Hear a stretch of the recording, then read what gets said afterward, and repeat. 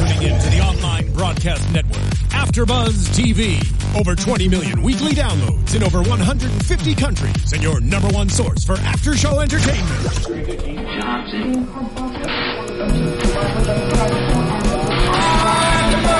AfterBuzz TV, the destination for TV superfans, producing aftershows for over 300 of your favorite TV shows, interviewing celebrities and showrunners, and bringing you behind-the-scenes exclusives. All thanks to E! Entertainment's Maria Menounos, producer Kevin Undergaro, and internet leader Akamai. Now, let the buzz begin! Hello, AfterBuzzers. There you guys are. Hi. Thank you so much for joining us for the finale of Marco Polo Season 1, The Heavenly and the Primal. Please check us out at youtube.com/AfterBuzz and find us on SoundCloud and iTunes and join in the conversation.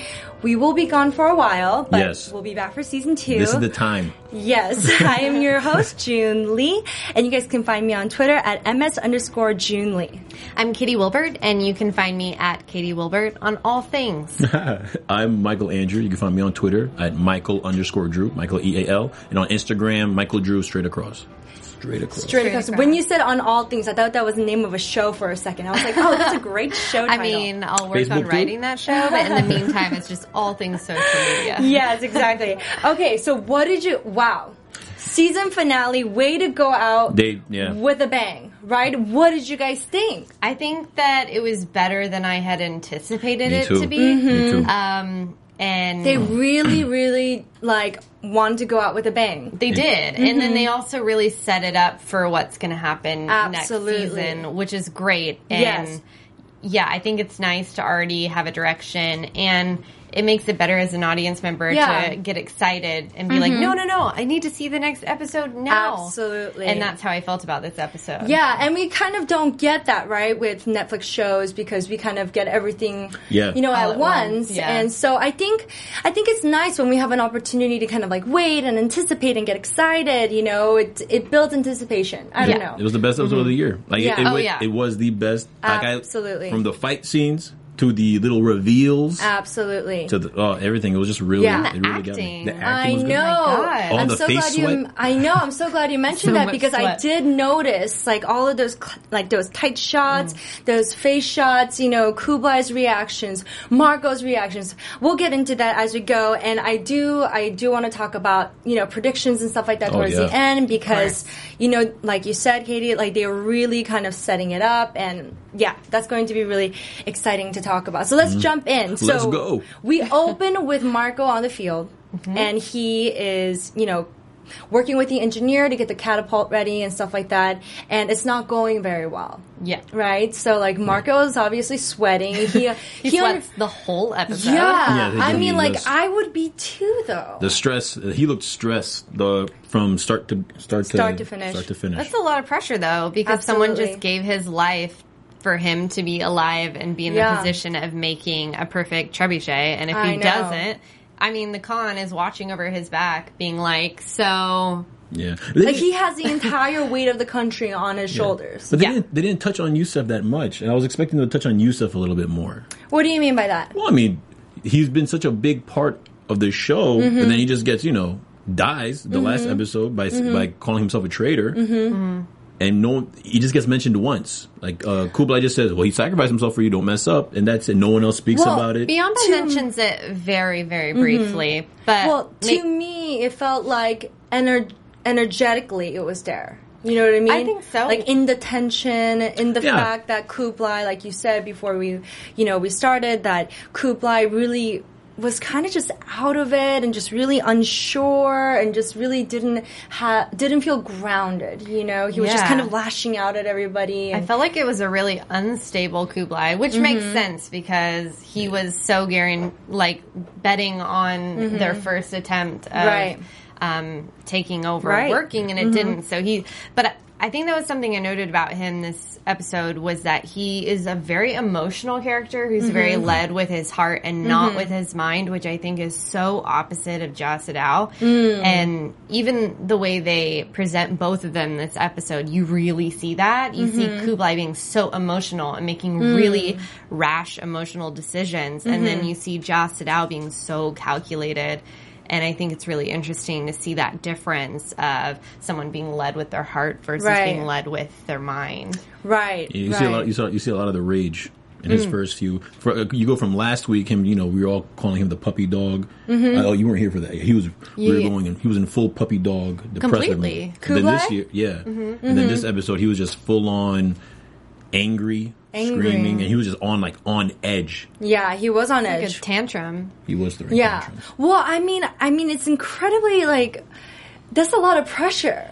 You know, he's on a lot of pressure, and everyone's telling him different things. Well, actually, not really, because everyone's kind of saying, "Don't do this," right? But let's kind of go in order. So, after we see Marco in the field, we're back in Kublai's court, and Kaidu, kind of steps up and says, I'm with you, but the thing is, the past 2 battles that you've been using my men haven't gone so well, and I've lost 2 sons, and my men kind of feel uneasy about, going under your banner, I want to lead them, which I think is fair. Yeah. I felt like it was totally very fair. Yeah. It was very fair. It just shows you how deep, what we were just saying before about him being on edge. But it escalated so quickly. Yeah. It escalated so fast. But I mean, it is like a big deal to kind of say, I don't want you to lead my men. I want to lead my own men. That's a big deal because technically,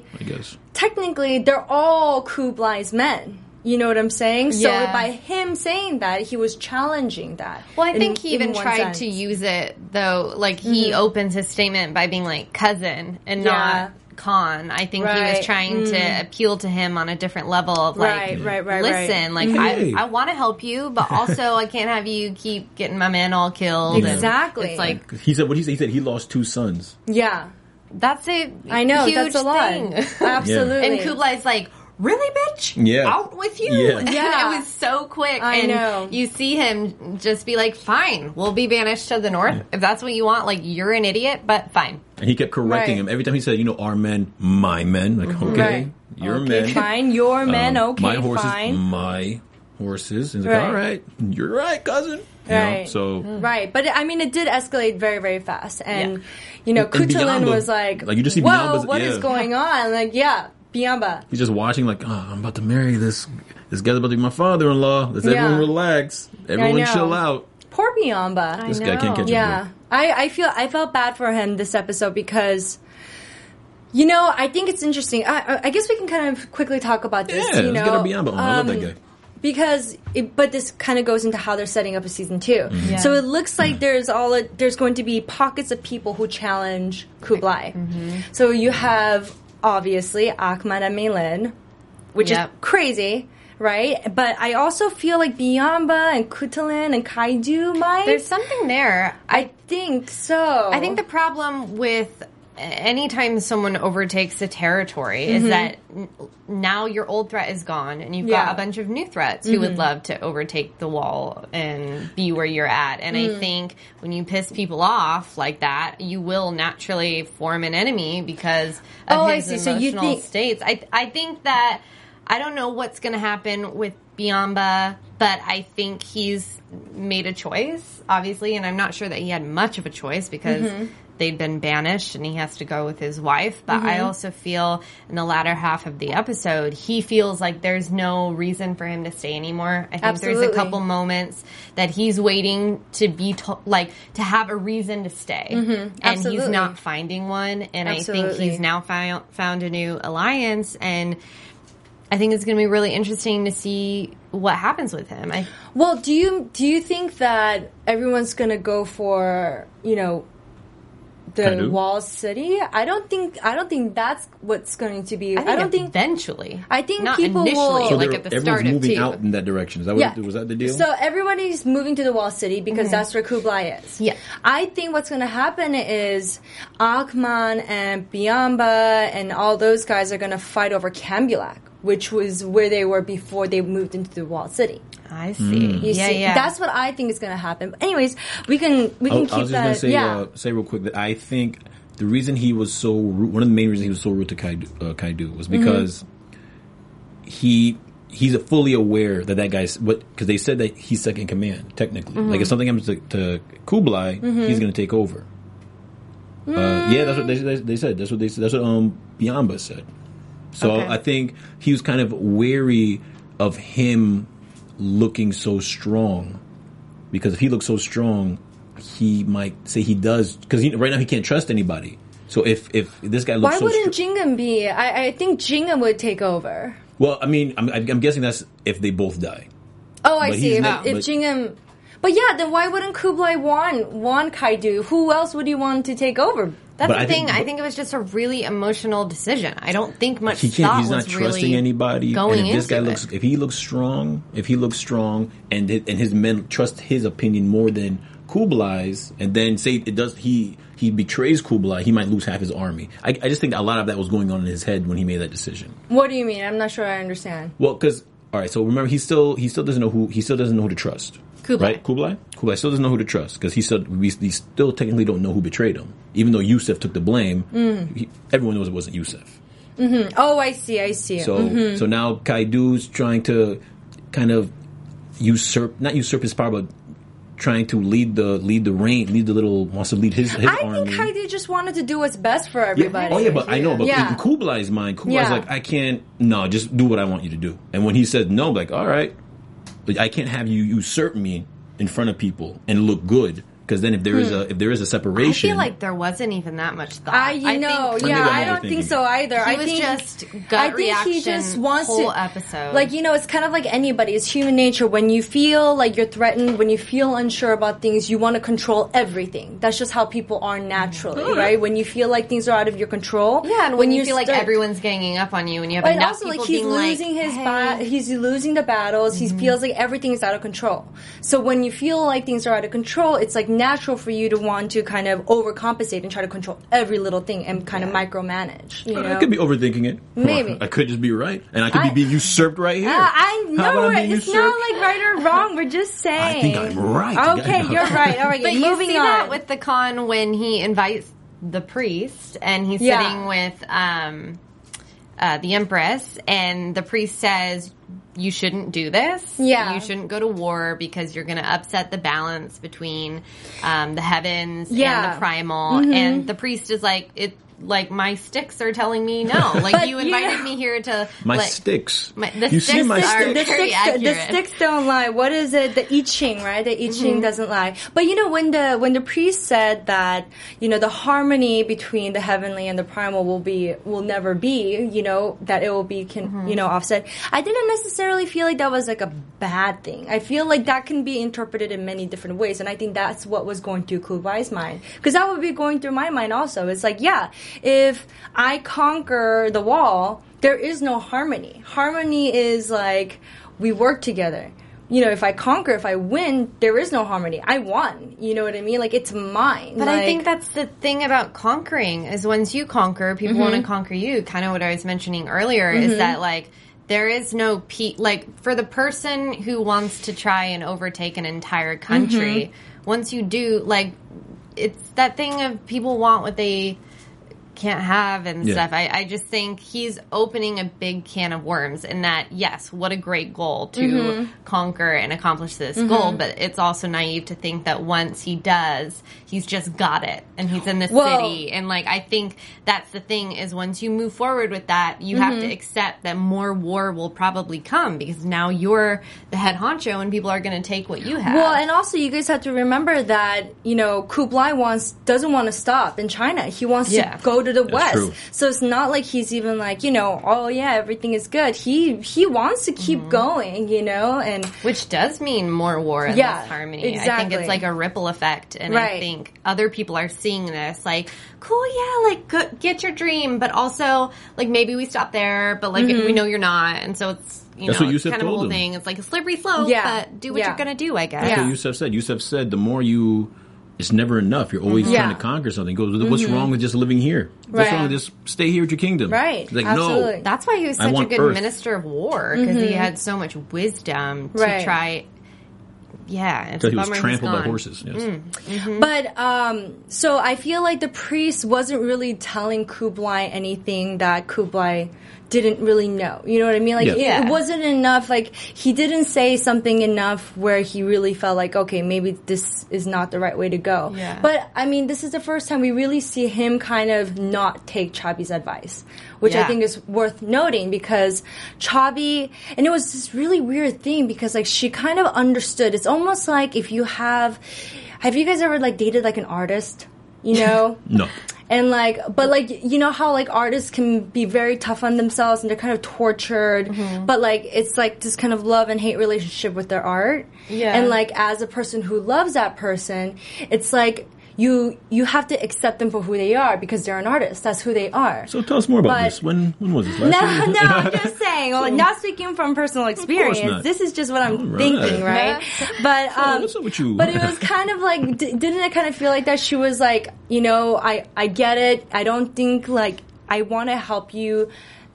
Kind of like put this greed and put this hunger away, but I also slightly get maternal that, to me. In the way of like your son is in his 40s and he's well into his way of life, and you can give advice, but if he doesn't want it, he's not going to take it. But he's still going to want to like snuggle with you and get some mama love. Like that's what it felt a bit like to me. His forehead him to her being bosom. like, Mom, like I don't want to listen to you. Like, yes, you're smart, but I'm older now and I'm doing my own thing. Okay? And she was like, okay, baby, I love you. Like, I'm here. Okay, Mom, like hug me.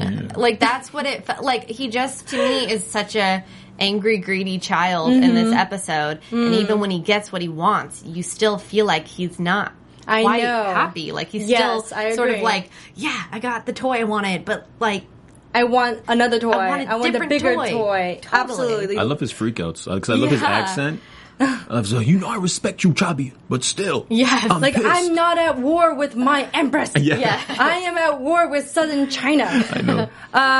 But I think going back to Chancellor Zhao Shidao and his relationship with the emperor, the little kid, the baby emperor, I think it was very interesting. When he hugged him? Yeah. That was kind of cute. That was very nice cute. Moment. That was a nice moment. And it humanized him in a way I've yet to see until that moment. It opened him up a little, and you were like, whoa, for that 1 second, I don't want you to die. Just for that 1 second, because it makes it feel like do you think he was scared? Do you think he knew that he lost at that point? I think so. I mean, when he hugged the kid, when the kid hugged him, right? I don't know. I think he's kind of stubborn. I think he didn't realize it till he met Marco, and he was just like, all right, I'm gonna go out fighting. I guess. I don't know. At that moment, I thought like I'm just being like devil's advocate all the way here to this episode. Which is okay. Yeah. You can leave the finale on a passionate note. Yeah. I don't know. To me, it kind of felt like the Chancellor, because when what do you call the person who's like telling the Chancellor, updating the Chancellor? What's that guy's name? I never got that guy's name throughout the whole season. Let's call him VP. Okay, VP. Yeah. So the VP is updating the Chancellor on what's going on. They broke through the wall, or they're assaulting the wall. And I don't know if you guys noticed, but there was a close up where Chancellor Zhao Shidao is pouring the tea, and he spills the tea. So at that moment, I was like, he knows he's going down. I felt the same way. Yeah, he knows he's going down, and that was before he hugged the kid, and all of that happened. That's so true. to me, that's I really felt like good to know, because they always do close-ups on his hand, and he's so meticulous with his handwork. Together. So to spill his tea is like really he had foreboding. He had a tremor. When you think about it, he's not really that bad. Zhao Sidao. See the hug moment. No, but I'm thinking about it. This whole season, we're like, oh my god, what a monster, what a sociopath. He's so bad. Oh, no redeeming quality. The hug that one hug. Everything. That one hug changed I dislike everything. Jingam way more than I dislike this guy. Because when Really? aside from breaking the girl's foot, was there really any other thing he did? Yeah. Oh yeah, he shot the. There were plenty of So many things. terrible Mei things. Lin, he ripped a mother away from her daughter. Oh, yeah. He prostituted his own sister. Well, she was And- prostituting before when they were kids. She started it But off.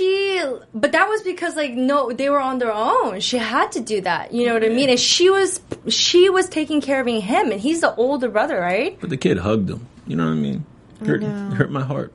I think that's the interesting thing the heart of a about thug. children in any show is Yeah. that they bring something that I honestly think adult actors struggle to find, and it's that like tenderness and innocence and like purity, and especially like purity of intention too. Yeah. So when a child hugs someone, you don't go like, "Why are they hugging them?" Right. You know why they're hugging Right, them. You see right. it, and I think it's really interesting to see that change someone. And I feel like you saw that with Zhao Right. Sidao, and I think it was important to see, especially if this is the episode where we say goodbye to him, to sort of see his full roundabout color as Yeah. a character and go, that was a person and not just the idea of a person. Right. Right. He- No, that's absolutely. Even in his I mean, I could say this, but even his final scene, he was still kind of honorable. He said, I think he said a prayer. Yeah, what he said is, may the Song dynasty endure for 10,000 years or something like Yeah, that. it wasn't. Yeah. I mean, I don't know. Like, well, I mean, but then, you know, when we first see the emperor and the chancellor, you know, he's obviously kind of like this, like, devil who's kind of, you know, Kind of puppeteering. polluting the mind of this young child and making, like, here, this governor of Suzhou is coming, putting up 5,000 men. That was so funny. And 5,000 on cue, they shall drink the water. Yes, well done. The governor of Suzhou, you know, puts up 5,000 men, and like the chancellor's like, is that enough men? And the emperor was like, no. So obviously they've like, you know, had some training, you know, like, which I thought was kind of very despicable again, and very kind of just dark and kind of gruesome-y. He's But got to groom him. yeah, so he absolutely was grooming him, you know. Yeah. Well, Yeah. that's interesting. It makes you think what kind of man that emperor is going to Yeah. be. Right. I mean, maybe if he gets a far very enough. insecure one, I think. Well, I mean, if he grew, because he leaves emperor, the emperor leaves him with a good thought process of him, of Zhao Sidao. His last moment with Zhao Sidao was something endearing. So whenever you bring up Zhao Sidao to him, he looks at him in a good light. Absolutely. So every teaching that he was ever taught by him, he's probably going to latch onto it. Probably like, that's my Right. father. Yeah, so that praying mantis thought process, he's probably going to hold that. That's all he needs. That's true. He was holding on to. We had to come back to the praying mantis with the whole 100 Eyes scenes Yeah. because Oh, you know that 100 moment. Yeah, I know that epic battle between 100 Eyes and So good. and Zhao Shida was insane, just insane. We get what we wanted. Remember a few episodes ago when they lost the battle, the one thing we critiqued was, man, we didn't see a big battle. We just saw Right. the painting, Right. And we kind of guessed that we got all It was all that for the we last needed. episode. We Yeah, got we got everything. everything that we Yeah. needed.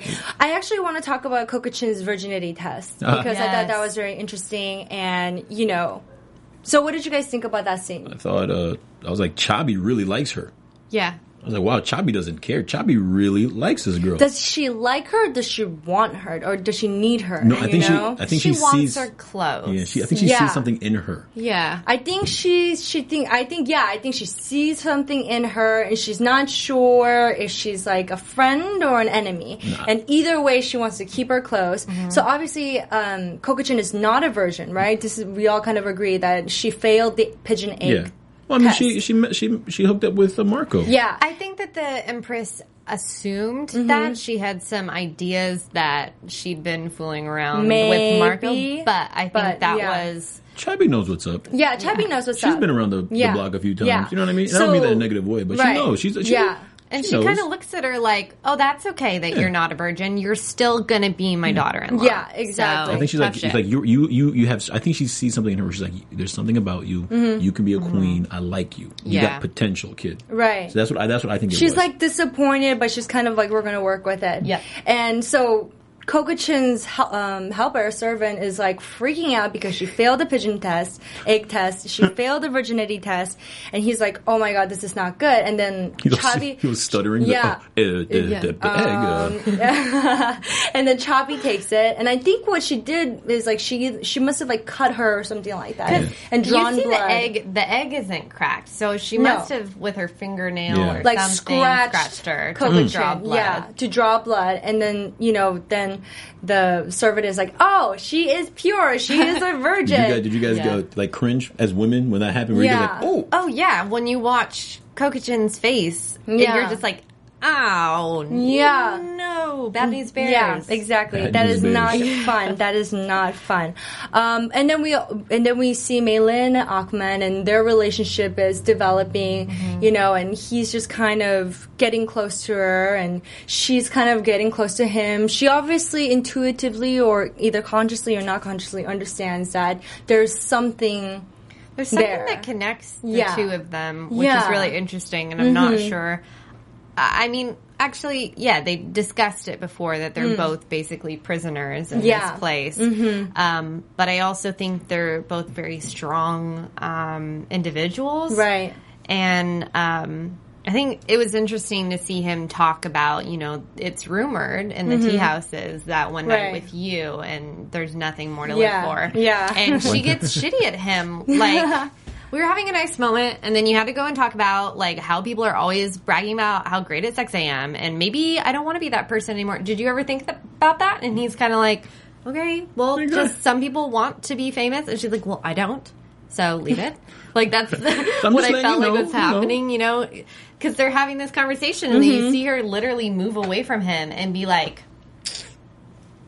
Well, to me, it kind of felt like she was trying to lure him in and trying to seduce him. And he was saying, like, hey, I know your game. And she was like, oh, well then. But he was like, but that doesn't mean I don't want to play. So like to me, I think he was kind of like messing with her mind a little bit. What was he saying? One night with you and a man drowned himself after? Because it was so good. It's like what's the point? There was nothing else to live for was what he said. Euphoria. I'm done. Like I'm done. I've fulfilled my life's purpose. I've had sex with Maylin. I can die now.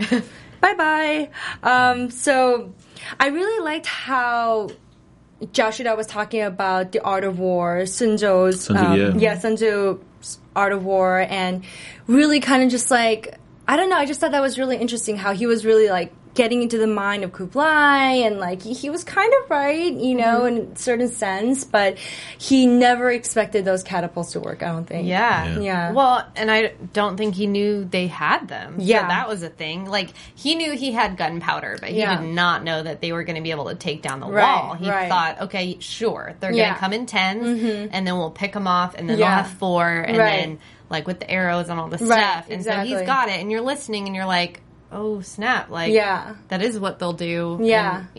So I think there's a part of you that's like, I don't know how this battle is going to go. Totally. I think we feel that even to like almost the very end. It was very like, oh my gosh, it can go one way or the other. I don't know. Like when you're waiting for the trebuchets to work. Yeah. And the first time it doesn't, and you see Marco and Kublai's face, and they're just like, their faces just glistening with sweat. I know. Like, it's just a Twitch fest. I know. It is a Twitch fest. It is a Twitch fest. I know. And poor Koko-chan, because she's like, telling Marco, hey, we gotta go. We have to run away. Like, I'm gonna marry Jingham. And Marco is like, oh, his face. Yeah. He was like, what?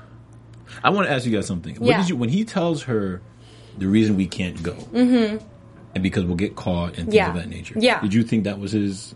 Because to me, I think he was just saying that as an excuse. Yeah, absolutely. Because he was like, I have to stay and win this war. He's got to stay for him, not for anybody else. At this point, Marco is staying for him because someone died for him to be there. And I think his pride will not let him leave. Like, you see him walk away like, I want to go with you, but I have to do this for me. And I'm going to say it's for us, but it's not. But and I think Koko-chan understands that. Yeah. He was right, though. They would catch them. Yeah, they would. But like, I think Koko-chan understands that he's saying because he wants to stay. And this is just an excuse. But she's like, okay, fine, like, whatever. And she just kind of leaves. Fine. F you. Yeah. Moving on. She is shitty at him for the rest of the time. Can we just talk about her guard? Her, little guard guy? Mm-hmm. He reminds me of, overzealous parking attendants. You're so right. Yes, but, I've experienced that recently where I go to the studio where I work and go to park, and the guy takes his job so seriously, which is great. Yeah. But, to an extent where he stresses himself out. Right. And he's like, no, you don't park there. This can't happen.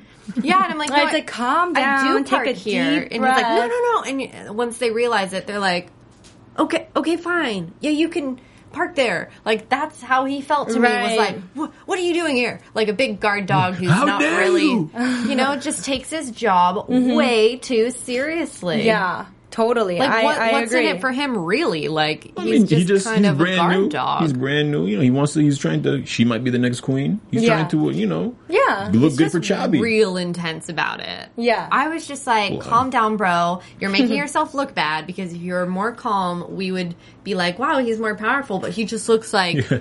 Well, you want to go? And Marco's like, I don't think you want to go with me. I'm going to win. I'm just trying to, let Chin know that I love her. And he's like, you step off. Yeah. I don't think Marco could beat him in a fight, though. I think they're pretty... I mean, even though Marco did show that he could fight in this episode. Yeah, I was going to say, I don't know about that anymore. Because, we see Jingim, come while... Marco is trying to have this nice conversation with 100 Eyes before they go into this epic battle, and Jingim just out of nowhere is like, "Not if I can help it. God. You battle me right now, right before we're about to go into a very intense war." And it's so childish and it's so ridiculous. But it's he can't have there can't be an episode without Jingim being a little dick. I know. Cause if you know, but he does redeem himself later. That's what I'm saying. If you take this out of the episode, he didn't look that bad. Yeah. I actually thought when he went to war, he looked pretty cool with his hair done up like that. So let's talk about that. Let's talk about that. Bad. So that moment where he encounters the Mongols, they're all gathered around and they're chanting the and he walks up and they are everyone shuts and up. They leave. Leave. I mean he's the prince, so out of respect. And also Jingim has this whole thing where he's kind of not considered a Mongol. He's more he's perceived of as being very Chinese. Yeah. And I think him staying with them and being in that Mongol kind of chant was him connecting to that Mongol side of himself. And when he looks up, because they're consistently talking about how Genghis and the sky and the blue sky, I think the sky equals Genghis. And so I think he was looking up and really trying to connect with that Mongol part of himself, because he really, wants to be Mongol and he wants to make his father proud. And I also feel like he felt like if they were going to win the war, it was because they're Mongols. You know what I mean? I think I felt that. Yeah, and I think the hair signified that, because him putting his hair up was a very Chinese thing. Yeah. him puffing it out. But it was nice to see his hair down. I think he started unraveling parts of himself. I think his hair was let down, which was more Mongol. Sitting there was more Mongol. Kimberly made an interesting point. Shout out, Kimberly. Yeah, shout out Kimberly. We miss her. I know. She's doing some amazing table reads right now. Yes. But she made a point when we were watching it that later when you see him fall, that she was kind of reflecting back on that moment with the song, and he's really... in the moment, closing his eyes and being very connected to the music in the moment. But the music in the moment. But she kind of pointed out, do you think that he knew that he might have, he was going to die maybe? And I think he was preparing himself. I think he was. I think there was a part of him that was going, okay, this we're going to go all out. And I think when I initially saw him fall, I was like, he knew. And that's ready. What we both felt, is that he was ready to go I agree. For this. I agree. I do think he was ready. And you're right. When he gets hit with that gunpowder, that black powder, and he just falls back. He's not struggling. He's just kind of accepting. He looks up at the sky. Yeah, he looks up at the sky. By the way, this was shot so beautifully. So this last episode was written by Fusco, and it was shot by John Mayberry, and it was just shot so beautifully. I mean, like, it really just stood out to me this episode. The choreography of that fight. Just insane. Like, the whole battle, but every fight in this was so...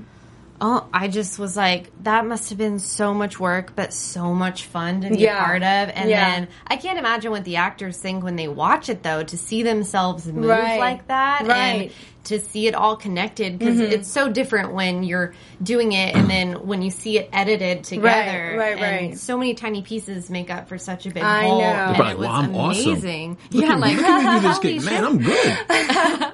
Wow. I think the actor who plays 100 Eyes must know that he's amazing. Badass? Yeah, he's so amazing. Even I love the scene where when they're fighting, when Jingham was fighting against Marco, and then when they stop fighting, 100 Eyes gives him this smirk because I think he was like, impressed. You want some tea now? Yeah, he was impressed with Marco because Marco he stood up to him. Even Jingham didn't expect that. He didn't expect him to really give him, like, you saw Jingham's face like, oh. I think people were really surprised overall by Marco this episode. It's okay. I think that's usually me, so I'm glad it didn't happen again. I think, the last episode, it was the complete opposite, and he had so much to prove, and I think little by little, you were seeing him step up, and I think it is a similar thing to Jingham in that he's becoming more and more Mongol in a way, and he's really fighting for the right to be a part of this world too. Absolutely. Which is really interesting about him and Jingham, because I haven't felt much of a connection with them until this episode. You see so many parallels. Yeah, absolutely. And they're both kind of doing the same thing for different reasons. Well, that moment when, Marco is by the tent with Kublai, and one of the soldiers comes and says that Jingham has fallen, and Marco kind of looks at Kublai, he's like, okay, I'm going, and he goes, and he's like you said, I think one of you guys commented, he's wearing no armor at all. He's just the chintziest armor I've ever seen. Yeah, exactly. Which made me go like, Marco Polo is badass, and he don't give a shit. I thought that was a little extra though, because they really turned him into like an action hero in this. But he kind of was an action hero. I was into it though. I don't think anyone's ever noticed that Marco Polo is an action hero. Like, before the show came out, there's no like his or that he's an action hero. Like the guy's he's a very famous adventurer. He's awesome in kung fu, cutting people down with like barely any armor. I know, running down. That was so amazing to see him, and then when he and Bianca look at each other, and they run into the wall. They're so good together. I know, you love seeing them together, but I feel like, and I hate to jump ahead, but I feel like I think that there might be a time when they're gonna go head to head. Yes, Kim said the same thing, and that's gonna be such a bummer. It's gonna be such a bummer. Yeah, that might happen. Okay, let's save that for predictions. Yeah. But I mean, again, going back to that, right before the battle, and they're doing the catapults, and Bianca and Marco talking to each other, and Marco's like, hey, that was really cool what you did, standing up for me in front of everybody, and Bianca's like, I just spoke the truth, and he says, I fear what's going to happen if we win the war, not if we lose the war. And I was like, He's in a rock and a hard place now. He is. There was no good solution for him. Yeah, one way or another, he was either going to die or be banished. Yeah. But why? I mean, he didn't get married yet. I was confused that he left. Why didn't he just stay? Because he like we were saying, he doesn't have, what's his place there? Yeah. You know what I mean? Who is he to Kublai? He can't be true. Kublai doesn't really care about, he's never acknowledged him. He's just kind of just there. That's true. When was the last, I don't remember he's too many never scenes. Acknowledged him. Yeah. There's never any sort of moment with Bianca and Kublai. So I think Marco was a reason for him to be there. And then when you see Marco and Jingham, Jingham's saying the word brother to him. Yes. And Bianca literally is like, I've lost that too. Yeah. Cool. I've lost. Yeah. Marco was my only friend, and now I don't even have Marco anymore. Or maybe he looks at it like I can leave Marco now because he doesn't need me to survive. I think that's true. That is true. I think there were layers there. I agree. He's been accepted. Yeah. He doesn't need me to watch his back anymore. And now it's time to do something that's going to make Bianca happy. Yeah. And I think he feels like he's earned the right to kind of pursue his own happiness, which I think is true. Yeah. And that moment when Kutulin rides up to him and he's coming to them, and then you see, Kaidu kind of looking at them. It was all so very beautiful, and Yeah, lovely. It was nice. I think Biamba is someone who also has felt like he's had conversations with Marco before of like, run away. Yeah. Go. Like, what's stopping you? Exactly. And I think maybe it's a conversation he has with himself of like, run away, that Biamba. could be Go. it. What's stopping you? Oh, projection. Yeah. And I yes. think he finally, Holy crap. I think it's that balance of knowing you want to run, but then feeling like, no, I've got, you know, Marco and my dad to worry about. And, you know, we still got this big goal to accomplish. Yeah. And now it's like they've accomplished it. His dad doesn't really give a shit about him. And his best friend is okay. He's got a new safety net in the fact that these people, like Marco saved the day. And so he's golden. Right. And so Biamba's like, oh, I guess it's a scary thing when you get what you want because you're like, I have no reason to stay, but it's hard to leave. Well, I also feel like Michael, you said this, like you really hope. I think it was you. You really hope that Biamba's not the bad guy. Yeah, I was. But that's me overthinking because I'm so used to, you know, you watch these shows where it's the thing you least expect. But like, I don't know. I actually kind of feel like maybe not consciously, but subconsciously. You know how Yusuf was kind of talking about how because he doesn't agree with Kublai 100%, just by that very fact, he can't, you know, he's not fully supporting him. Yeah. I think maybe Biamba is the same. And so maybe that's why he wants to leave. Yeah. I mean, but I was afraid that he might have been behind the assassins and all that. No, I don't think it was like Ahmed that. Yeah. Now, right? It's Ahmed, right? Yo, yeah. It's Ahmed. Yeah. Ahmed? Ahmed. I think that's how you pronounce it. I call him Ahmed. I call him Ahmed. It doesn't matter. Ahmed or Ahmed. Like, tomato. Tomato, chimati.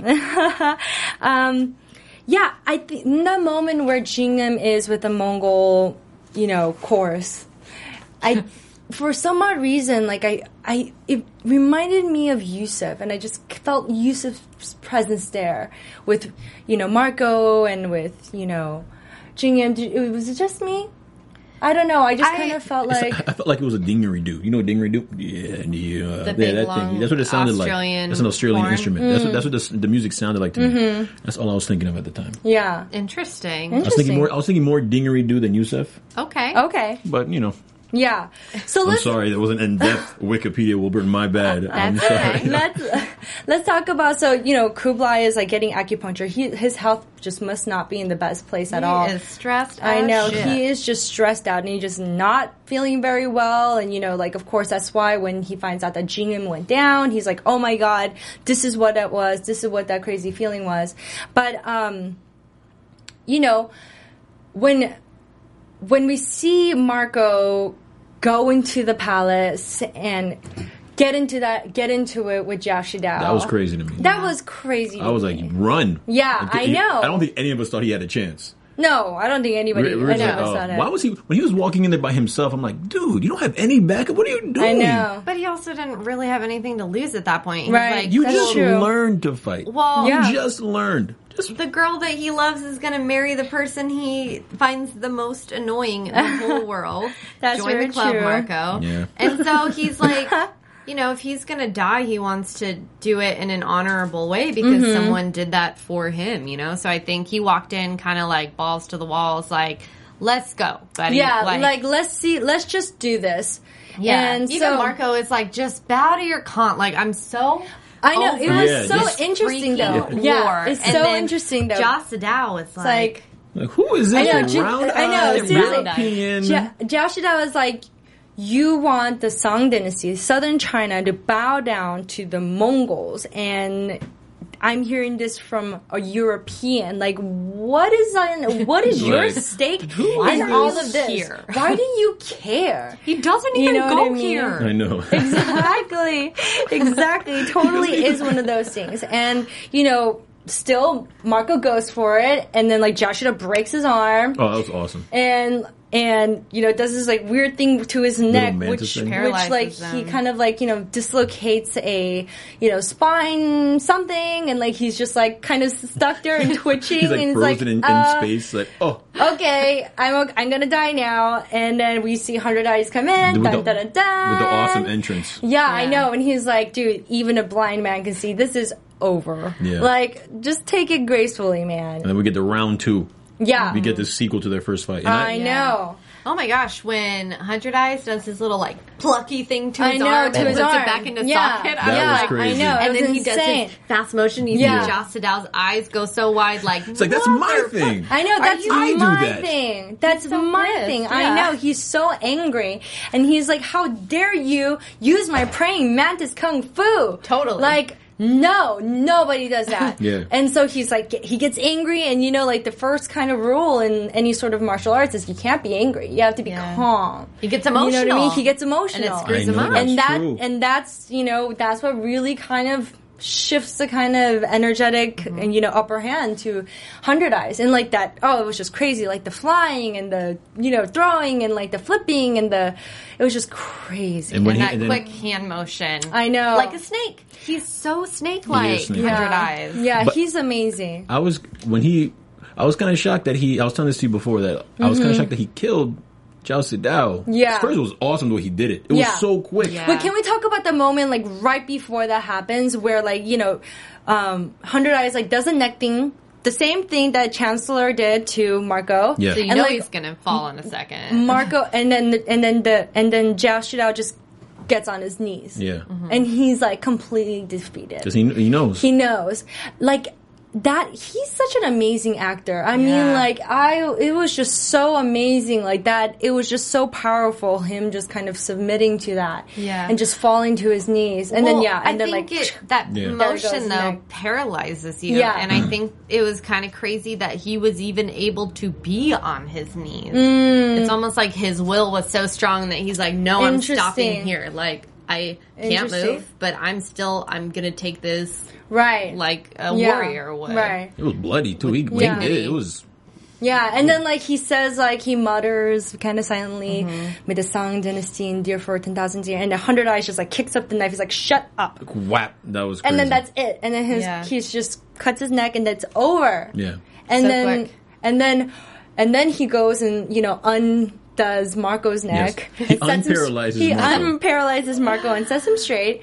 And then we see Kublai come in. He sits on the throne. Marco's looking at him like, dude, are you going to look at me? Are you going to smile? Are you going to give me some sort of validation? Are you happy? And Kublai, just like the weird twitchy face thing, he wants to smile, but he doesn't smile. But he looks at Marco. Does he look at Marco? Yeah, he does. Okay. I watched it twice through because Kimberly said the same thing. She was like, he looked at him. And I was like, no, he didn't. I wasn't sure. He's not a smiler. Yeah, well, so he's like staring and breathing and being crazy, and then his eyes move to Marco, and he barely lifts the thing he's holding. And so he's basically been like, we did it. We did it. So he's literally given and now Marco like, the nod. Yeah. He's like, I did it. Yes. And he's tense as shit this whole episode. Marco's just like, oh my God, and he's like so broken and so messed up. He's like, he can barely hold himself up, but he's like waiting for that validation. And of course he gets it. And then, we see him kind of like go to the battlefield, and he sees Jingham, and he has like that lovely arm to arm embrace, and Jingham finally kind of gives him validation and calls him brother. And then Biyombo walks away, and that's for Kokochin, right? Yes, and then Kokochin is gone. Because I think you said they probably moved her to the... That was my assumption, is that when you get back to, what's the city? Kambulak? Kambulak. Yeah.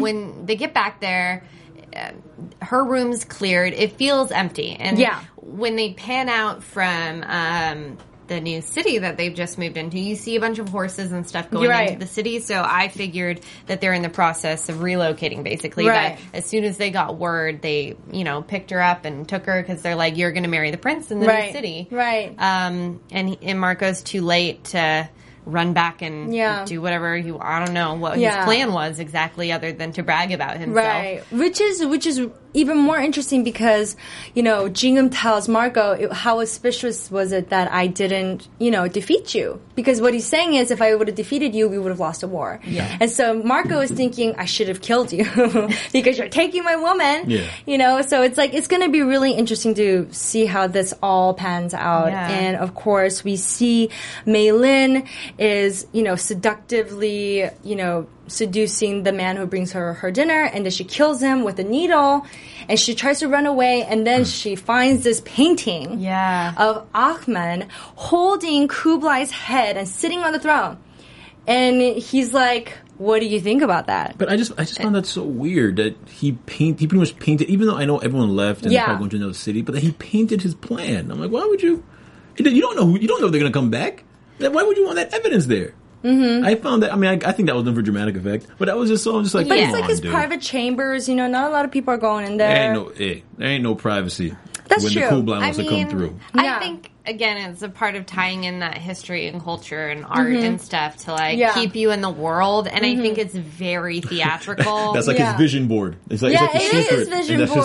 And they did it in a cool way of seeing him and then pulling out to see that he's holding the content. And then you see Meilin go, I love it. Yeah, she's like, I find it exquisite. Yeah, they both look creepy. And then it closes. Yeah, and then but it's nice because in that 30 seconds you go, cool, I know who the next villain is. Right. And I know, the drama that's going to happen with Marco, Jingham, and Kokachin. Like, you're all ready to go being like, holy crap, it's going to be such a good second season because they've laid out so many problems. Yeah. Absolutely. Already. So with that, let's roll into predictions. Okay.